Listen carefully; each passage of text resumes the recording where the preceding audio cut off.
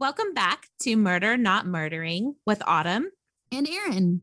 How's it going? Awesome. How about you? Good. So are you excited that we had our first episode? I am so excited that the first episode is out there for everyone to listen to. I want to quickly thank everybody for listening to our first episode. We were so excited to put it out there, and we were really grateful for all of the good feedback that we had. And I'm so much good feedback. I'm going to be doing a case tonight that was requested by one of our listeners. So that is exciting in itself. And if people do want to send us cases or suggestions or some positive feedback, yes, please. We'll take the negative too. We got to learn. Oh, for sure. Like constructive criticism, though. None of that. No mean garbage. Yeah. None of that garbage where all it is negativity and you have nothing to add or give us any kind of feedback to how to improve. Totally. Like, you suck doesn't really cut it. Sorry. Say something good. Yes. Great. And then follow it up with some criticism. Yeah. Start off positive, some criticism. Approach. Yeah. And then at the end, throw in another positive, like love it or keep it up or work on it some more. Okay, Mom. I mean, I can't help it.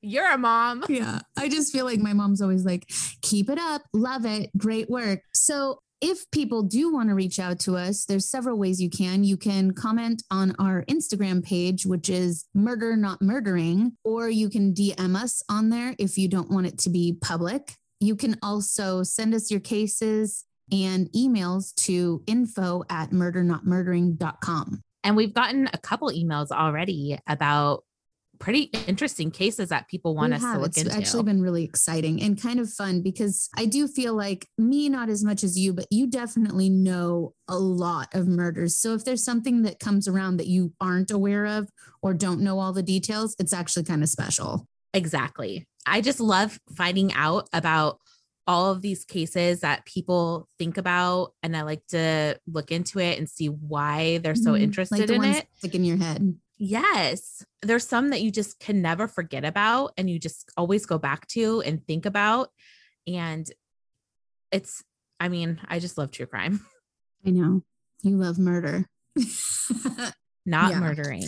Okay. So we have two cases for you tonight. Autumn's going to start us off and then I will finish us up with something horrific. Yeah. Great. Can't wait. I'm really selling it tonight. Yes. If that didn't sell you, I don't know. Okay. So what have you got for us, Autumn? I'm going to do the disappearance of Amy Lynn Bradley. I don't know anything about this one. So this one's super interesting. I first heard about it actually on Unsolved Mysteries back in 1999. So back when we first met. Yes. When we would watch Unsolved Mysteries and skip school or hide under our covers with our landline telephones and listen our personal to the episodes. Yes. Yes, we were bougie. We had our own personal numbers, our own personal lines, mostly because we were always on the phone and our family also wanted to use a phone. So they just got us our own lines. Basically. Okay, so I'm doing the disappearance of Amy Lynn Bradley. And I wanted to also cite that I did a lot of research on this to refresh my memory. I rewatched the Unsolved Mysteries episode that I originally watched back in 1999. And I also listened to a few podcasts. I listened to Crime Junkies podcasts, which I highly recommend. They are amazing and really worth listening to. And I also watched a special on the ID channel called Disappeared. And they really covered this case pretty thoroughly. So I got a lot of information from that. And of course, trusty Wikipedia. Yes, trusty. So I'm going to do the case of Amy Lynn Bradley. I first heard of her on Unsolved Mysteries back in 1999, back when you and I first became friends. Right. And when we used to call each other on the landline and hide under the covers and watch Unsolved Mysteries because it was too scary to watch alone. But we couldn't take our eyes away. No, it was intriguing, but we also just needed that extra comfort of someone being on the other line with us while we were being scared. Yeah. So she went missing on a Caribbean cruise with her family in March of 1998 at the age of 23. Oh, wow. Yeah. Can you imagine? She would be 46 years old today. Wow. So in 1998, she was 23 years old. She was a vibrant and fun-loving young woman who had her whole life in front of her and was on a family cruise with her mom, dad, and brother. She had graduated from college and she had a basketball scholarship. So she was super athletic, super active, just really into really whatever life threw at her. She was head first into the challenge. And she also was a super strong swimmer. She was a lifeguard, but she was afraid of open water. Samesies. Which is totally up your alley God. because you aren't a strong swimmer. You don't really like open water. Sure don't. You don't really like swimming. No. But I like being on the water, just not in it. Yes. But she loved the water. She was super afraid of open water. In fact, she didn't even really want to go on the cruise because of that reason. Sharks. But her family convinced her it was going to be fun. It was going to be like the last big hurrah before she was out on her own because she was 23 years old. She had just bought an apartment. She had just graduated from college. She was about to be out on her own. Yeah. And her family was like, this is one last trip as a family before, everyone goes their separate ways, basically. Makes sense. And the ship that they were on was on their way from Aruba to Curacao. And it was only 3 days into their trip when she went missing. Oh my God. So super, super early on the trip. Well, and it's weird because they're trapped on a boat. So that makes it even more, kind of concerning. And then you're also, I would feel like I was like on a murder mystery trip where I'm just suspecting everyone. Right? Like that's how I feel too. I mean, also in your head, you're like, where could this person be? Well, this is if you're on the ocean, then you literally, there's only so many places. Right. And I mean, obviously the first thought that comes to mind when anyone goes missing off a cruise ship is, did they go overboard? Right. Yeah. But investigators do not think that was the case with her. Oh. They truly don't think that she went overboard. Okay. So that's one of the things that they've ruled out, but obviously not completely because she's still missing to this day. Oh, really? Wow. Okay. They've never found her. So here's what transpired during that time. Okay. So the night that she went missing, her brother and her were out pretty late and they were listening to a band called Blue Orchid in a club. Okay. And the bass player from the club, his name is Alistair Douglas, but he was known by a nickname and his nickname was Yellow. Okay. I honestly don't know why they called him Yellow. I did a lot of research and I couldn't find the reasoning behind that nickname. But I mean, it's a strange nickname, kind of a curious nickname. That's what everyone knew him by. So when I refer to him, I'll call him Yellow because that's what everyone called him in all of my research. Okay. But he was the bass player in the band and him and Amy were getting kind of friendly, dancing, drinking, having a good time. And a lot of people saw her with him. In fact, there was even a video of her dancing with him that was later found. So they had spent a lot of time together. Yellow was definitely with her the night that she went missing. And another cruise passenger said that they had seen them go up to the deck together and he came back alone. That's suspect. That is suspect. But that was just one account. So they're drinking. Her brother gets a little bit tired. So he heads back up to their room around 1 a.m. Okay. And Yellow's story is that he also separated from Amy around 1 a.m. Okay. So Amy comes back to the room. Her brother and her meet out on the balcony of the ship in their room and they talk for a couple hours. So they talk for a little bit about their day that they're planning because it's 4 a.m. and he heads to bed. Okay. Amy stays out on the balcony and Amy's dad actually sees her. So he has eyes on her around 5:15 a.m. to 5:30 a.m. He sees her out on the balcony and he says she looks really relaxed, like she's sleeping out there. Okay. And he, at that point, comforted knowing that his daughter is back in their room. So he falls back asleep. Okay. Around 6 a.m., he wakes up and he doesn't know why. Like he remembers vaguely hearing a noise. Mhm. He doesn't know if it was a door slamming or really anything. He doesn't remember or know or recall why he woke up at 6 a.m. Mhm. But Amy is no longer on the balcony when he wakes up. Okay. So that's like a 30-minute period Yeah. where he fell back asleep, wakes up, and now his daughter is not on the balcony. He gets up, checks the kids' room. Mhm. Her brother's in there sleeping, but Amy is not there. Her shoes are still in the room. And the only thing he can see is missing is Amy, her cigarettes, and her lighter. Mm. That's crazy. Okay. Like, your kid's gone. Her cigarettes are gone. Her shoes are still there. So where is she? Yeah. Well, and if she was already on the balcony, why wouldn't she just, if she was going to smoke, why wouldn't she just smoke there? That's a good point. You know? Why wouldn't you just go back out on the balcony to smoke a cigarette? Yeah. So he's like, I'm going to go look for her. I like any dad would. Of course. Like, even though at that time it's only been 30 minutes since you last put eyes on your daughter. Yeah, but she's missing from the room at 6 a.m. is weird. Yes. And didn't tell them she was leaving or going anywhere. Or a note or something. Has she slept yet? Like, she was out all night. Yeah. And she took her cigarettes, but she doesn't have any shoes. Like, that's a little strange. Yeah. Yeah. So he goes looking for her. And I mean, this is a ship. So how big is this ship?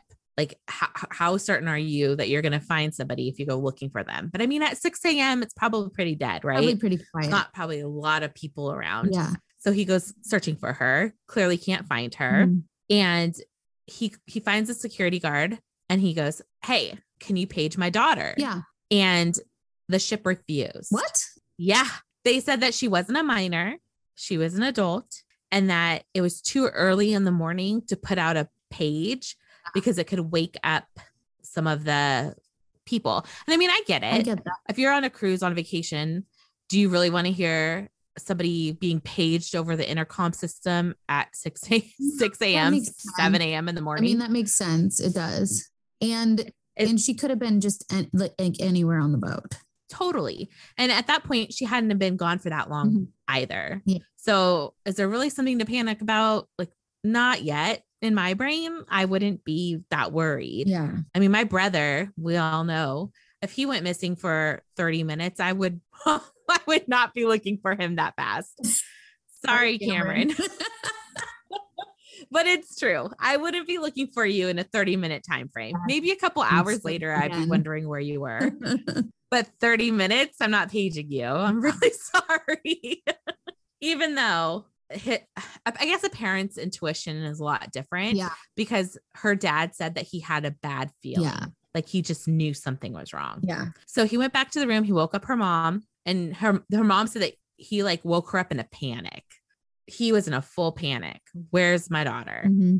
And he woke up her brother, and her brother's like, well, I saw her, a few hours ago when we talked out on the balcony. Yeah. And we talked about what we were going to do today. And she didn't tell me she was going anywhere else. Well, I think that's important to note, because the fact that they talked about plans the next day, you can almost definitely rule out like any type of suicide type thing, like jumping overboard. Yes, totally. And that is also something that the investigators said, that they don't believe that she committed suicide, and they don't believe that she went overboard. Still, I have no idea where this is going. Right? It's insane. So now it's about 7:40, whatever. And they're begging the ship to put out an announcement, just calling her name. Her mom was like, please just say her name. I know if she can hear us, she'll come right away. She doesn't want us to worry. Yeah. This will all be over. Because at that point, the ship had just docked in Curacao. Okay. So more people are up and ready to go off the boat then. At that point, people are going to disembark from the cruise ship. Mm-hmm. And they can't find Amy. So if anything is happening, they don't want all these passengers, potential eyewitnesses, people that saw what happened, or even a suspect getting off the boat in Curacao. Yeah. And so they're begging the ship, please say her name. Please don't let these passengers disembark. We really need to find our daughter. Yeah. And the cruise ship flat out denies them from having anyone being stopped from going off the ship. I mean, I can kind of understand. I mean, this is a business. Yeah. And they don't want a full mutiny, and people have schedules and all of that they booked through the cruise and all of that. I understand that. But at the same time, plus just the announcement. They're going to be making announcements for the disembarkment anyway. Yes. So they do agree about 10 minutes to 8 to put an announcement out asking Amy Lynn Bradley to please meet her family and come to where they are. Yeah. So they make that announcement. Most of the passengers had disembarked at this point. Nobody is coming. Amy is not coming. They're sitting around waiting and waiting and waiting. Nothing. Which is so scary and frightening to think about as a parent. Oh, God, you're looking for your kid. I can't even put myself there. No, you're looking for your kid. You're saying something over the announcement speakers and no one is coming. You're going full panic mode. Yes, 100%.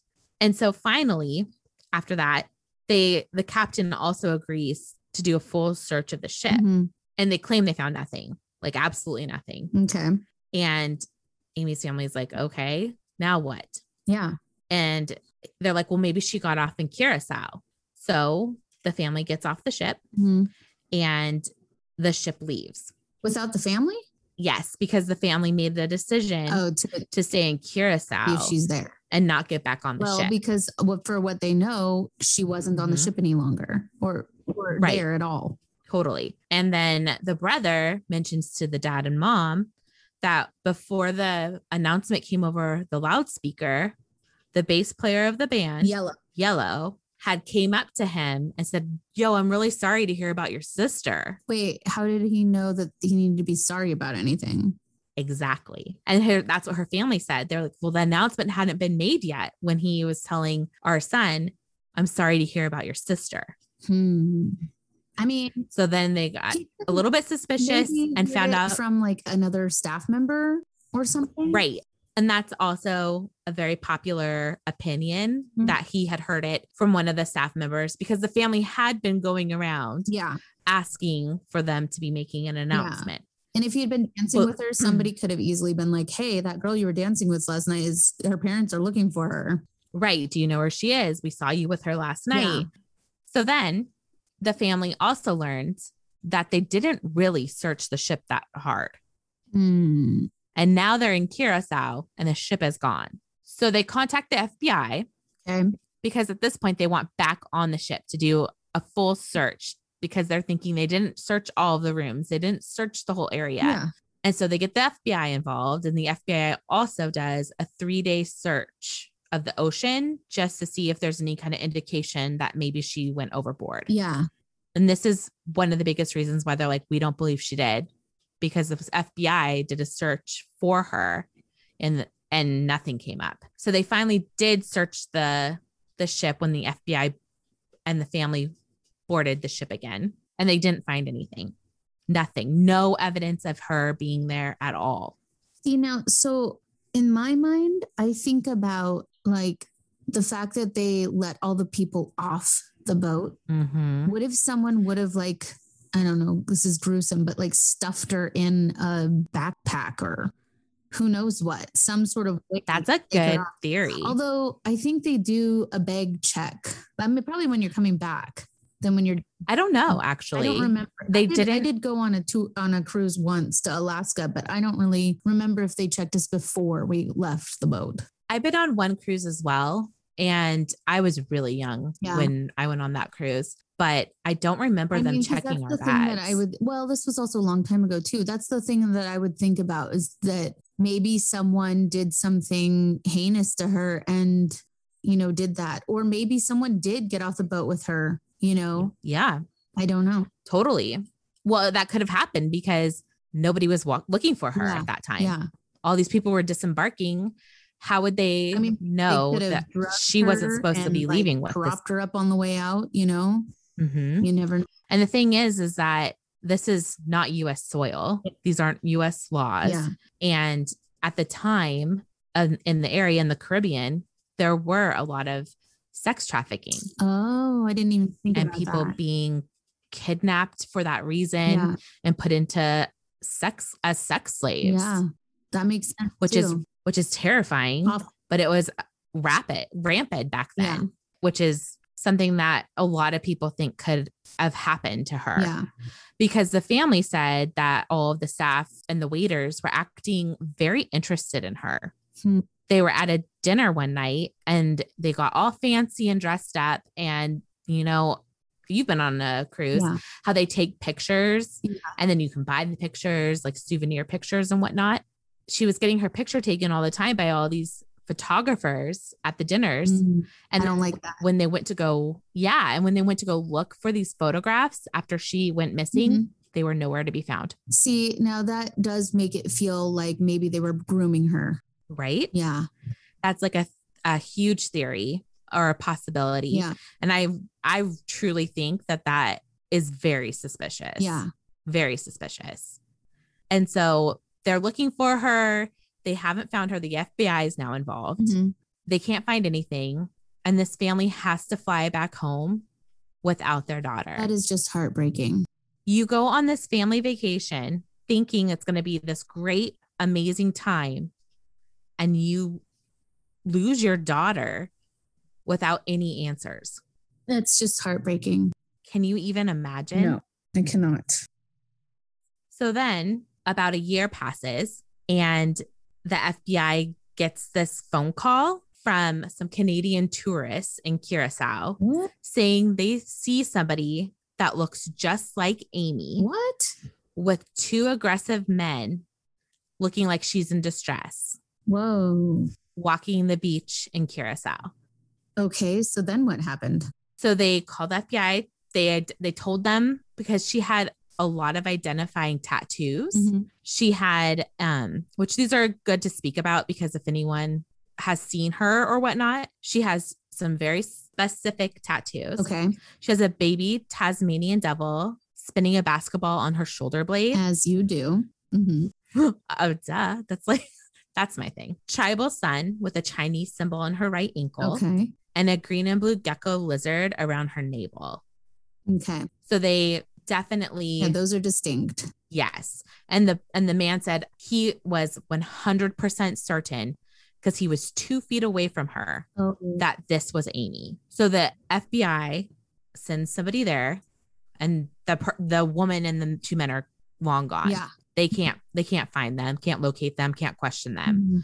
But the people, the two Canadian tourists are positive it was her, positive. And then about a year later, a young man in the Navy went to a brothel in Curacao and said a young woman there told him she was Amy Bradley and she needed help. Oh my God. But I just got he did, right? But he was like, well, there's a US Navy ship and you can ask them for help. And she's like, you don't understand. I cannot leave. That doesn't add up. No, but he didn't tell anybody why about she this. Just say, take me with you or something.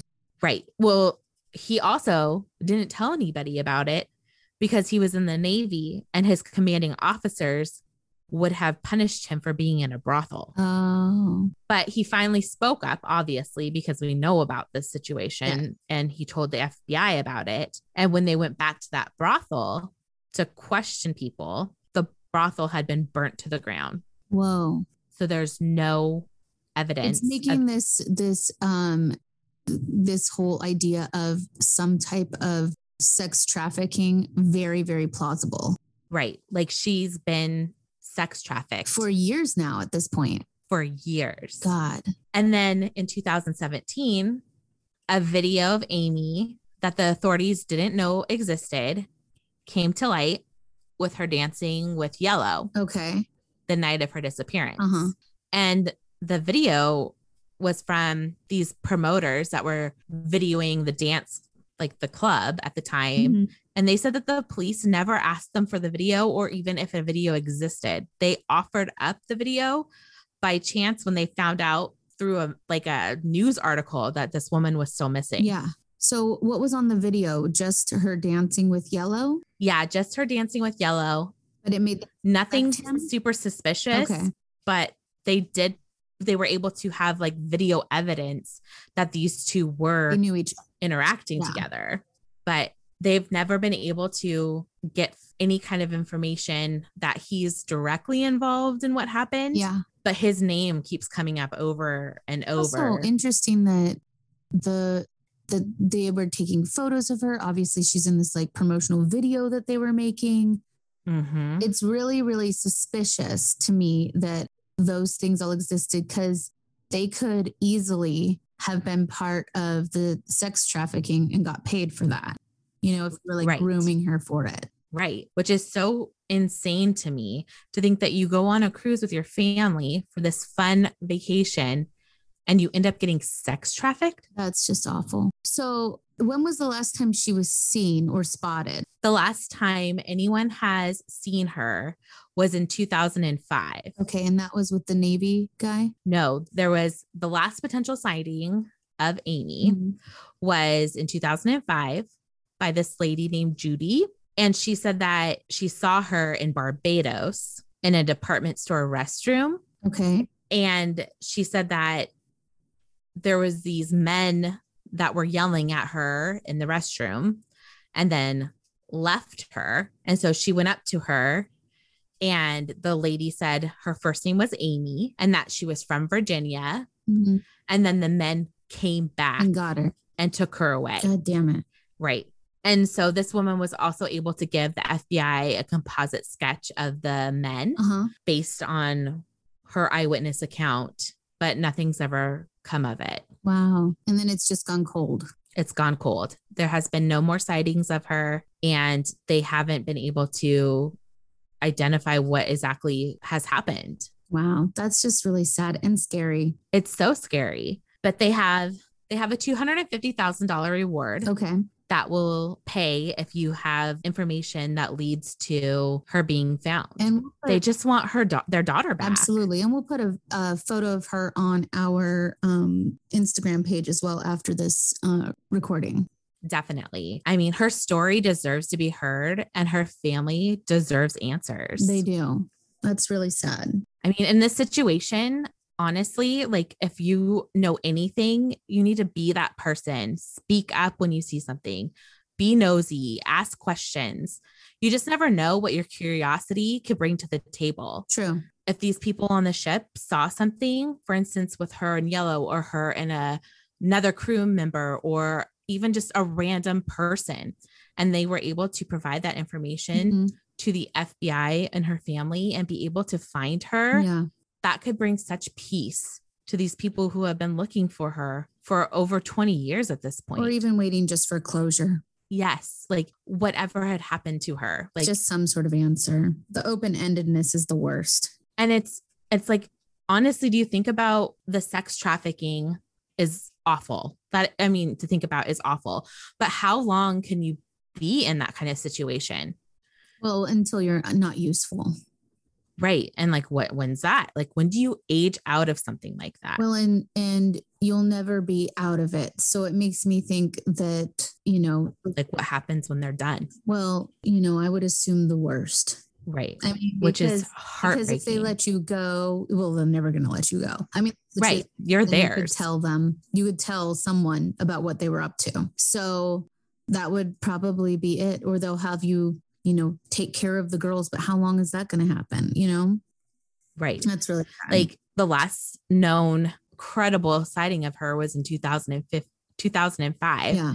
And it is now 2021. Yeah. That just makes me think that chances are not good. Yeah. It's too sad to think about. It is. But I always think about her. I always wonder if she's been found. And every time I look it up, she hasn't. So I really wanted to get into this story because the more people who know about her, the more people who hear about her, it's the better. Yeah. And again, we're always going to put a little extra about what we had covered that week on our Instagram. So there'll be a photo and information on there, as well as information about the case that I'm talking about tonight as well. Which I'm so excited to hear about. It's hard because you're like, I'm excited about this, but it's really horrific. Yeah. You know? Yeah. There's so many twists and turns. It is it's fascinating. Yes. And when we get excited about these cases, it's not it's not that we're excited that somebody was injured or hurt or something bad happened. It's just, it's very interesting to hear the story and what goes through people's minds and what could happen and how to be careful for yourself and your loved ones to just watch out for each other. Yeah. I mean, for me too, I am very fascinated with human behavior. So all of it is interesting in that manner, just trying to figure out how it happened. Who are the people that tried to what makes them solve tick it, you know, too. Yeah, you know, those definitely. it takes a certain kind of person to do that as well. So all of that I find really interesting. Okay. So my case was requested by a dear family friend who had listened to our first episode and said, you've got to cover this. It is always fascinated me and baffled me. So I'm just going to do a quick disclaimer. So this murder, it shocked the community that it was in because of its viciousness and the twists and turns. It's pretty descriptive, so I'm going to warn everyone ahead of time. It may be a trigger for victims of violent crimes or sexual assault survivors. And I think that's important to make sure that if you don't want to hear something like that, we totally understand and you can skip through and our feelings will not be hurt. No, just hit that button. It's okay. So I am going to be covering the Lululemon murder. And I'm just going to jump right into it. So I'm here for this. On March 12th, 2011, Rachel, and I might butcher this name, Ortley, a manager of a Lululemon store in Bethesda, Maryland, arrived at work. She found the door unlocked and the store was in disarray, and the lights were still on in the back of the store. I don't think I would go inside just because of how our minds think, because we're true crime obsessed. I don't think I would go in if the door was unlocked like first, that. I mean, I think when you first walk up, you're like, oh, the door's unlocked. That just seems odd because the front of the store you couldn't see like how messed up it was. So you would she had to walk inside to see that everything was in disarray. So she thought there'd maybe just been a robbery. And then she looked down the hallway and she heard a moaning sound. So she immediately ran out to the front of the store and called 911. On the 911 tape, she said, saying, "I'm so scared. One of my girls is hurt." Now, at the time next door, there was an Apple store, and the Apple store was doing a huge promotion because the iPad 2 was coming out that day. So there was a huge line of people, and this guy saw her visibly very, very shaken up, very upset, and overheard her talking on the 911 call. She was frantic and panicky and very worried. So he volunteered to go check to see if someone was inside. And, the moaning that's pretty brave of him. It is. But the moaning she heard, she thought may have been a woman. So if there's a chance someone is alive, let's go and see. Oh, wait. So she didn't even put eyes on this person. She just heard the moaning as she was in there. So she was like by herself walking in. She sees the registers are down. Receipts are all over the floor. She sees that there has been clearly like some kind of struggle. Stuff is knocked over. And then she hears I'd be like, yeet, get out. I'm out. And then she heard the moaning in the hallway and she's like, I'm the fuck out. No. Yeah, I would be too. Peace out. Bro, no.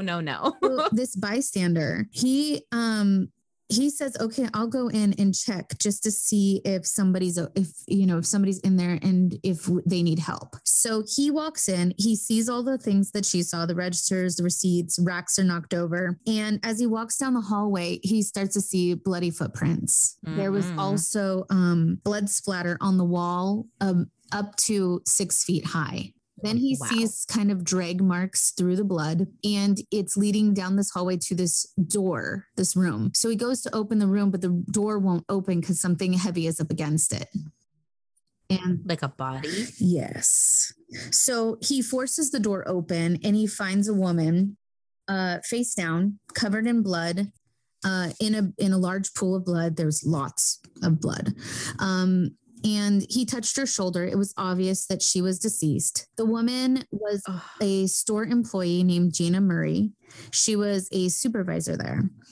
But then he heard the moaning coming from the bathroom. And he ran in there, opened the door, and that's where he found another employee from the night before, Brittany Norwood.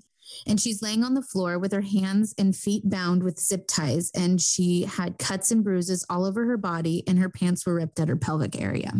So was she the one that was making the moaning noises? The one making the moaning noises. So she was still alive, and he was like, she's breathing. So they called, they told the 911 operator, we have someone who's alive, but they're injured. So they immediately send an ambulance to come pick her up. So they take her to the hospital, and an investigator met her there to get a statement of what happened. So according to Brittany, she and Jayna had closed up the night before, but she forgot her wallet. So she called Jayna back to let her into the store. The two women realized that they have left the front doors open by the time they were over by the register. So on their way back to lock the doors, two men dressed all in black with ski masks pushed the door open. They punched Jayna in the head, and they grabbed Brittany and drag her to the bathroom to sexually assault her.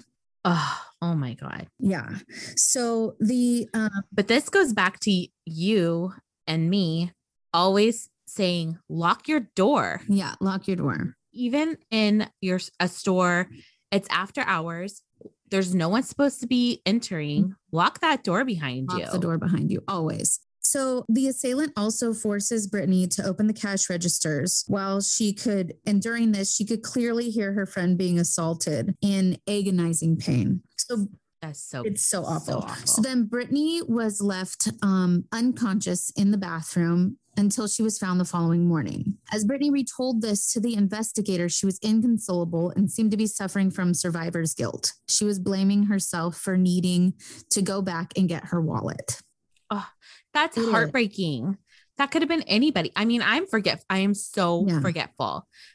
I could have been that person that said that. It could have happened to anybody. So the autopsy for Jayna was really shocking.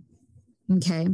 You ready for this? She had 331 distinct wounds, not including overlapping wounds on her body.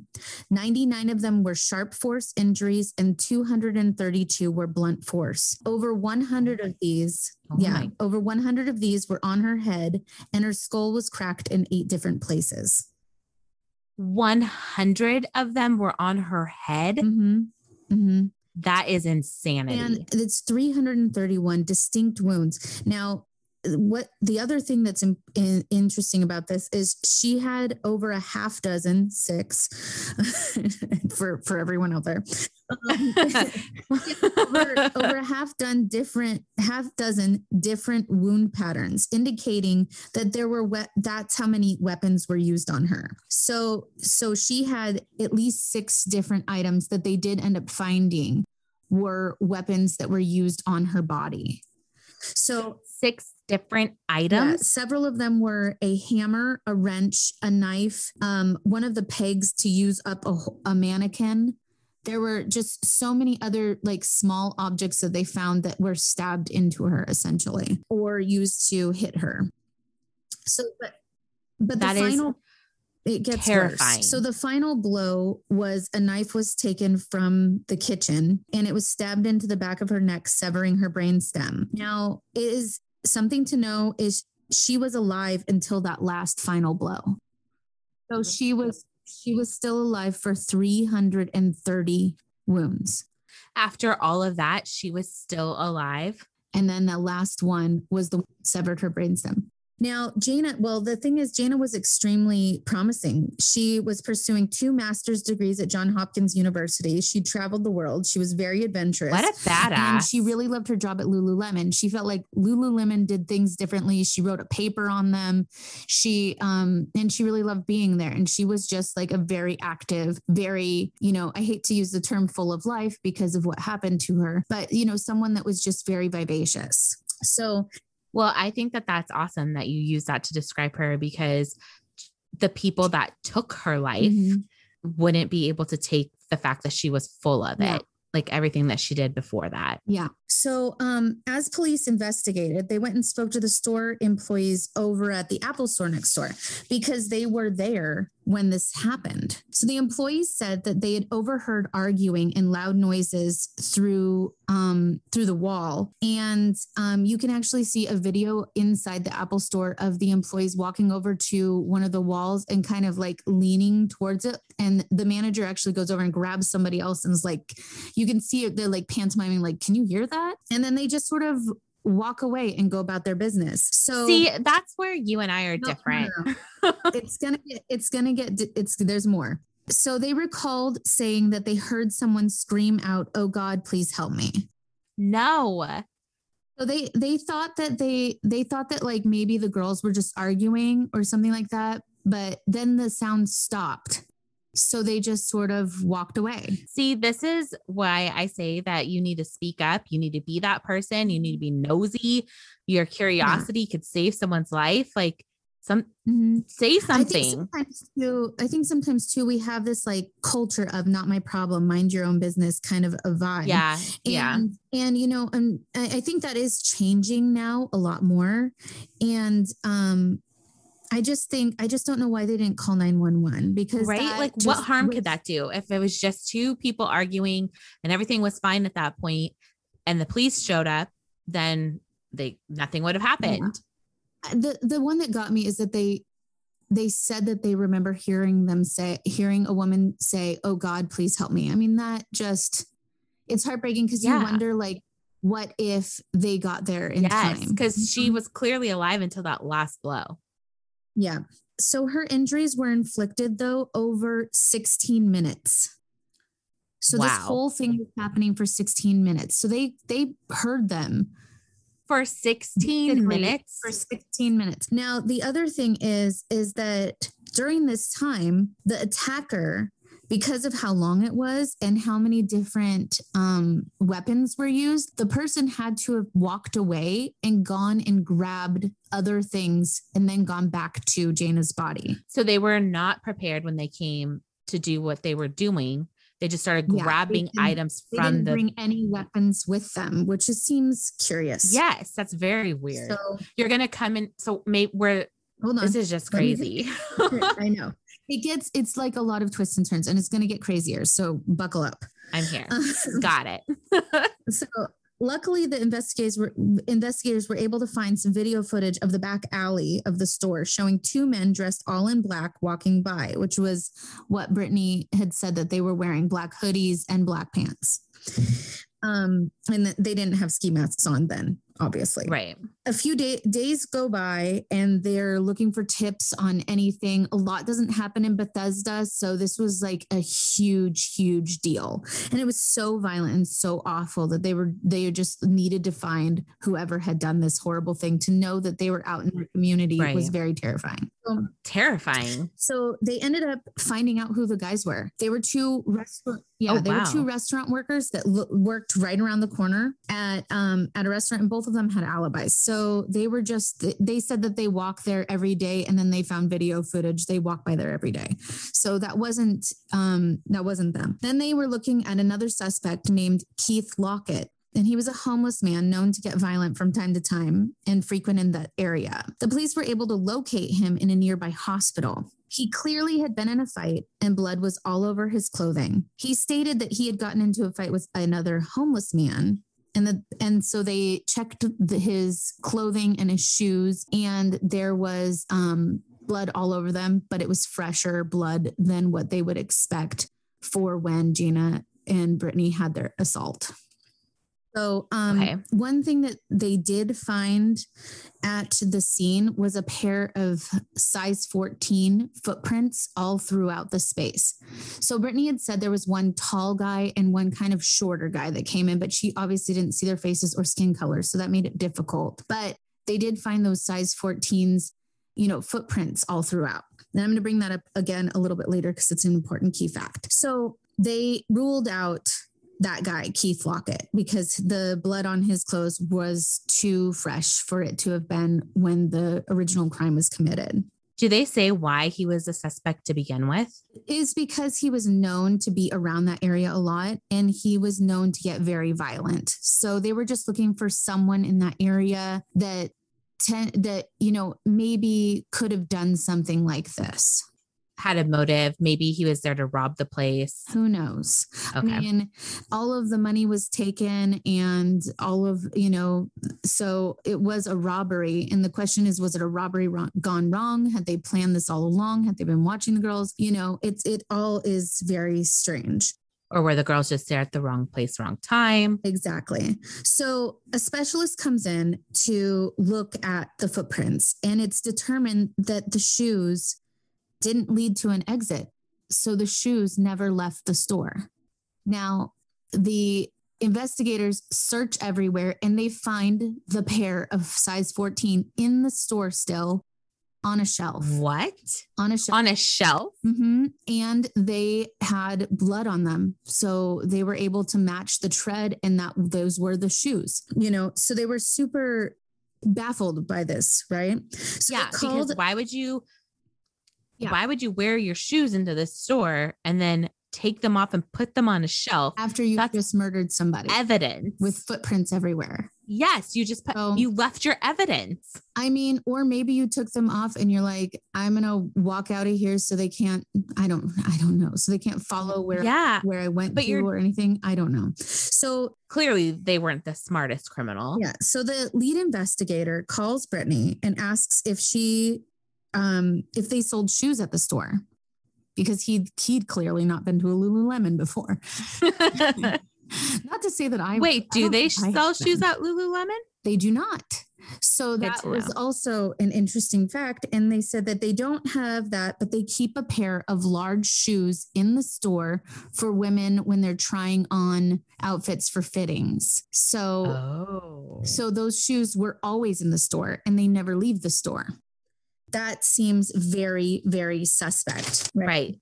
Like, why did these criminals come and put on the shoes that were always in the store, take them off after killing this woman and raping the other woman? It would mean that they found the shoes in the store, put them on first. It's not adding up, right? No, so that's very suspicious. The lead investigator feels very suspicious of Brittany and he suspects that she was the one and only killer. What? And now, when he brought this to his team, they were all very unsure, very concerned about accusing a recent sexual assault survivor. And everyone believed, she was shaking. She was visibly upset. She was exhibiting all the things that you would assume. Also, she's 5'3" and 117 pounds. She's not a big girl, right? Right. She would have to have extreme strength, I would believe, to be able to stab somebody over 300 times. Exactly. So the next thing is they get the hospital report back from for Brittany, and there are no signs of sexual assault. Now, Brittany said that she had been raped, but there were no signs of any assault. And were her pants ripped too? Her pants were ripped, but also they said that her wounds were shallow and very easily could have been self-inflicted. There were teeth marks on the zip ties that were bound to her hands, indicating that she had done it herself and pulled the zip tie tight with her teeth. So she put it on herself. That's twisted. Now, all of the weapons in the shop, all of the weapons came from inside the shop. So no robbers brought anything with them. So at this time, Brittany didn't know she was a suspect, but now she's really on their radar. So she voluntarily said, I need to come into the police station. So they're like, yeah, come on in. And so she comes into the police station because she said she remembered something she really wanted them to know. She said that before she was bound, the attacker asked her if she knew where Jana's car was. And because they wanted the car to be moved around the corner so that, they wouldn't immediately be like, oh, well, she's not here, like her car would be around the corner so it wouldn't draw attention. Well, what? Yeah. So she said that then her and the attacker went and found Jana's keys in her purse and her belongings. And she went and moved the car and then came back. And the investigator immediately says, why didn't you just leave and go get help? Why would you come back? And she said that the attacker was watching her and that he told her he was going to kill her. But at that point, I'd be like, bye, motherfucker, I'm out. And I was also looking far down the road and I would have called immediately. So now this is looking really suspicious. I mean, also though, to be fair, we don't know how we would react in a situation like that. A lot of people are like, why would I have done this, this, and that? Yeah. But at the time, maybe you wouldn't have. So sometimes you kind of like, I kind of give her the benefit of the doubt right now, like that maybe like, cause I honestly, I don't know how I would react. Like if I was that scared. You're in panic. The only thing is Brittany didn't know that the police had already found the car, and forensics were able to prove that there was blood on the steering wheel in the center console, indicating that Brittany was inside Jayna's car with Jayna's blood on her. So now, Brittany. Very suspicious, Brittany. So when asked why... Nobody believes you, Brittany. Nobody believes you, Brittany. So none of this is making sense. Now they're like, okay, what's going on here? So at this point, they asked her point blank, did you kill Jayna? And she kind of just changes the subject into more of a question and said, why would I do that? Why would I kill her? I just went through all of this. Why would I do that? So she's not fully denying anything. So then great.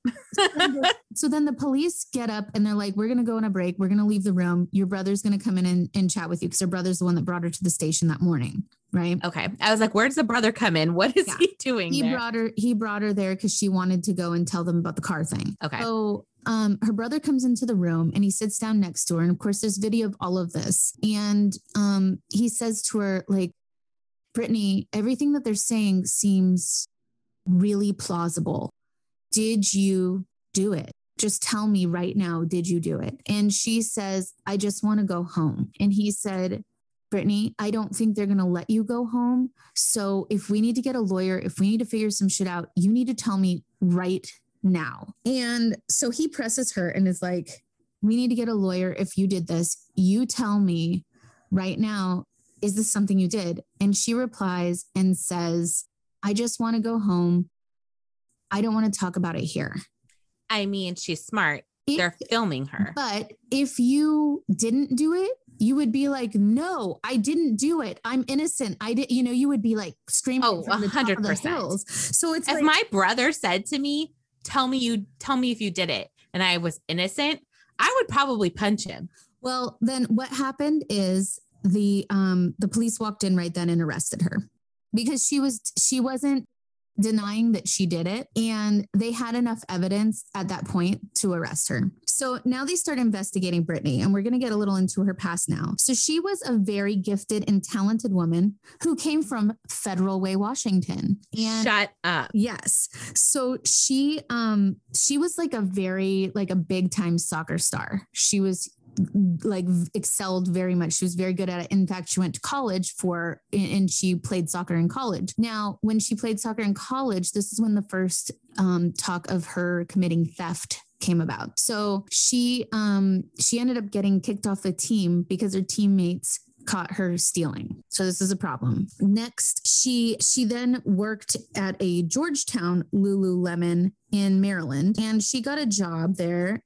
Then she was accused of stealing and was fired. She then negotiated with them and somehow got transferred to this Lululemon store in Bethesda. There's also a report that I did find that there was a guy that she dated. He was a dentist for several years, and he filed a restraining order against her because she was caught, she was stalking him and his new girlfriend. They claimed that she broke into their house, that she was like outside watching them and things like that. But I only saw it mentioned one place, so I'm not 100% sure about that part of the story. Okay. So it's just a theory that's going around. Yeah. So then she's working in the Bethesda store. And I didn't know, because I haven't worked retail. I worked restaurants and all of that, waited tables, but I never worked in retail. And yeah, I worked retail. You did. So I guess it's normal for employees to do a bag check at the end of the night on each other's purses and bags. Mm-hmm. I didn't know about that because I never worked retail, but that's and a lot of places actually make you have a clear bag so that it's easier for them to check, and you can't hide anything like stolen merchandise. Yeah. So they said that was totally standard for the time. So her and Jayna were doing the bag check at the end of the night, and Jayna found a pair of yoga pants with the tag still on them in Brittany's bag. So she said, like, what are these? What's happening here? Yeah. these aren't yours. Exactly. And it's because they still had the tags on them. It made it really suspicious. So Brittany says that she had bought them from another employee earlier in the day. And so Jana's like, okay. So they close up shop, they leave. Jana gets out to her car and she calls the other employee and says, hey, just want to know, did you sell those yoga pants to her? And she says, no, flat out, I did not. So Jana then calls her manager and says, hey, I just caught Brittany stealing. And the manager says, okay, we'll deal with it. But then Jana gets a call from Brittany saying, I forgot my wallet. Can we go back into the store and go get my wallet? So we don't know if Jana confronted her, but we assume that might have been the tipping point, that Jana confronted her on her theft. Got it. So she at that point knew that she was caught. Yes. And either she knew she knew she was caught. So she called back because the wallet was never forgotten. That was not a thing that ever happened. Oh, so she just wanted to get Jana back into alone. Mm-hmm. Back in the store. So one expert that was talking about this crime. He said that typically a violent crime with rage has around 50 wounds because most people just run out of steam. But it seemed almost impossible that 5'3", 117-pound Brittany Norwood could fight, and inflict over 331 wounds, then fatally killing Jana Murray. But the evidence was irrefutable. And at trial, her lawyer didn't deny that she did the crime. What? Yeah, he did not deny it. He walked up to the bench and he said, my client did it. What? And then he repeated 5 times, she just lost it. She just lost it. Like that's an excuse. Well, that is what he said. And what they were trying to do, though, is prove that it wasn't premeditated. So that so it was just a lesser sentence.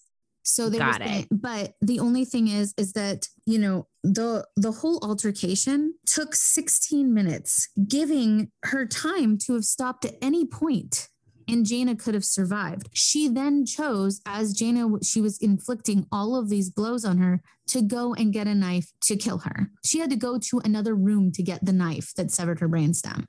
Right. And she used multiple different weapons at any given point. She could, when she could have used one weapon and then realized what had happened. Yes. So she made the decision to do it and they deemed it not premeditated.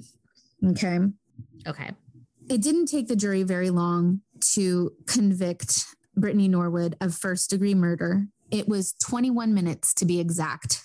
Wow. And and at sentencing, Judge Greenberg said, and this is a quote, "You're one hell of a liar, ma'am. You will live. You will see another sunrise, another sunset. It may be through a prison window, but there will be Christmases, there will be telephone calls, there will be visits, and the only visits Jana Murray will have are those to her grave." Then he sentenced her to life without parole. Brittany's lawyer said she just lost it, but we never heard an account from Brittany. So she did apologize at the sentencing and said she was sorry. And since then, she has tried several unsuccessful appeals.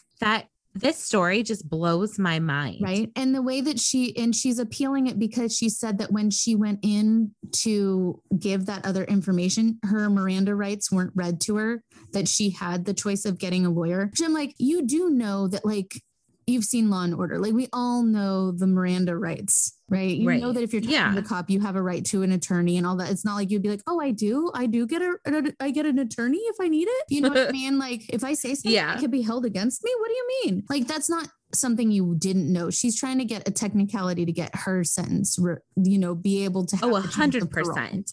That's really what it is. She's playing the game. I mean, it's not uncommon for anyone that has been convicted of a crime to do that, to appeal. I mean, that's very common, but it's just kind of funny that that's how she wanted to do it, because she had gone in and they were like, well, we weren't holding her for questioning. She came in voluntarily and started talking to us, she willingly, she asserted herself. And when she was arrested, obviously she was read her rights. So she claims that time that she was in there while she was making up her story about the car was the time that she didn't get her rights read to her. And she's tried to appeal several times and has been denied every time. Well, good. I hope so. That is a very violent crime.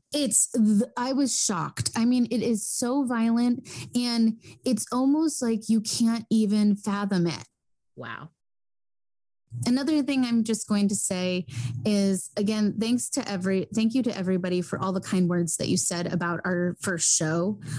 Oh my gosh, it was so, everyone was so kind. Everyone was so kind. And, we love getting suggestions. That has been awesome, just to learn new things and learn about different cases that we may not have known the details of or heard of. So again, you can DM us on Instagram at murdernotmurdering.com or send us an email at info@murdernotmurdering.com. Thank you everyone for all of your support.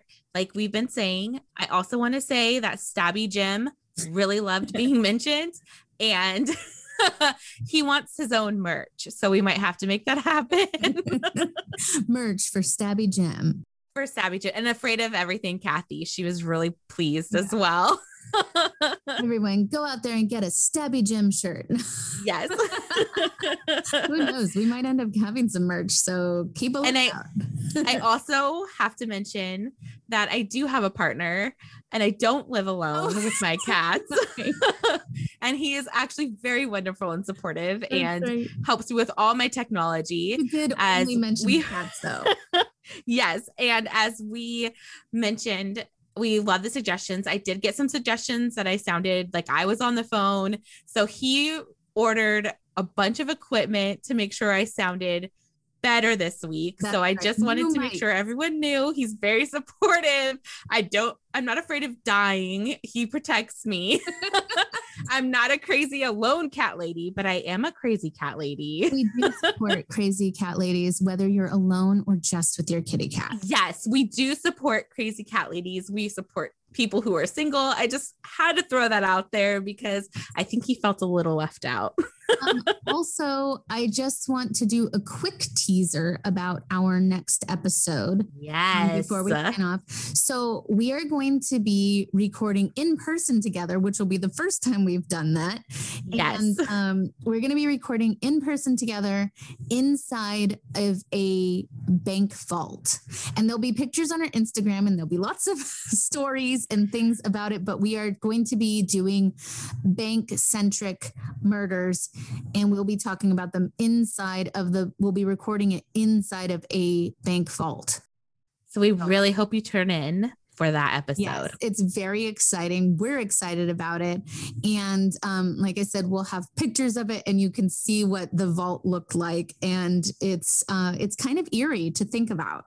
Yeah, I'm excited. Plus, just so everyone knows, there is no code to this bank vault door. So we really hope it doesn't close. We're stuck. You may never hear from us again. Well, listen, there's a button on the wall that says pull this if you need air. So, I mean, we could get some air in there. We'll be all right. Oh my goodness. Forever stuck in a bank vault. Podcasting from inside forever.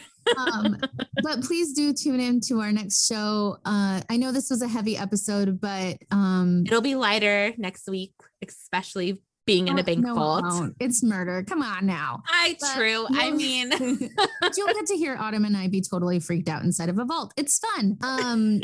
So please do tune in. Thank you again for listening to us jibber jabber on. And yes, we appreciate all of you. This is so fun for us. So we just we really appreciate all the support, suggestions, feedback, everyone sharing our podcast. That has been amazing. Everyone reposting, following us. Yeah. I mean, it's been amazing. We're just so thankful for everyone's support and so lucky to have you all. Absolutely. All right. Well, we will see you next Saturday from the vault. Bye, everyone. Bye.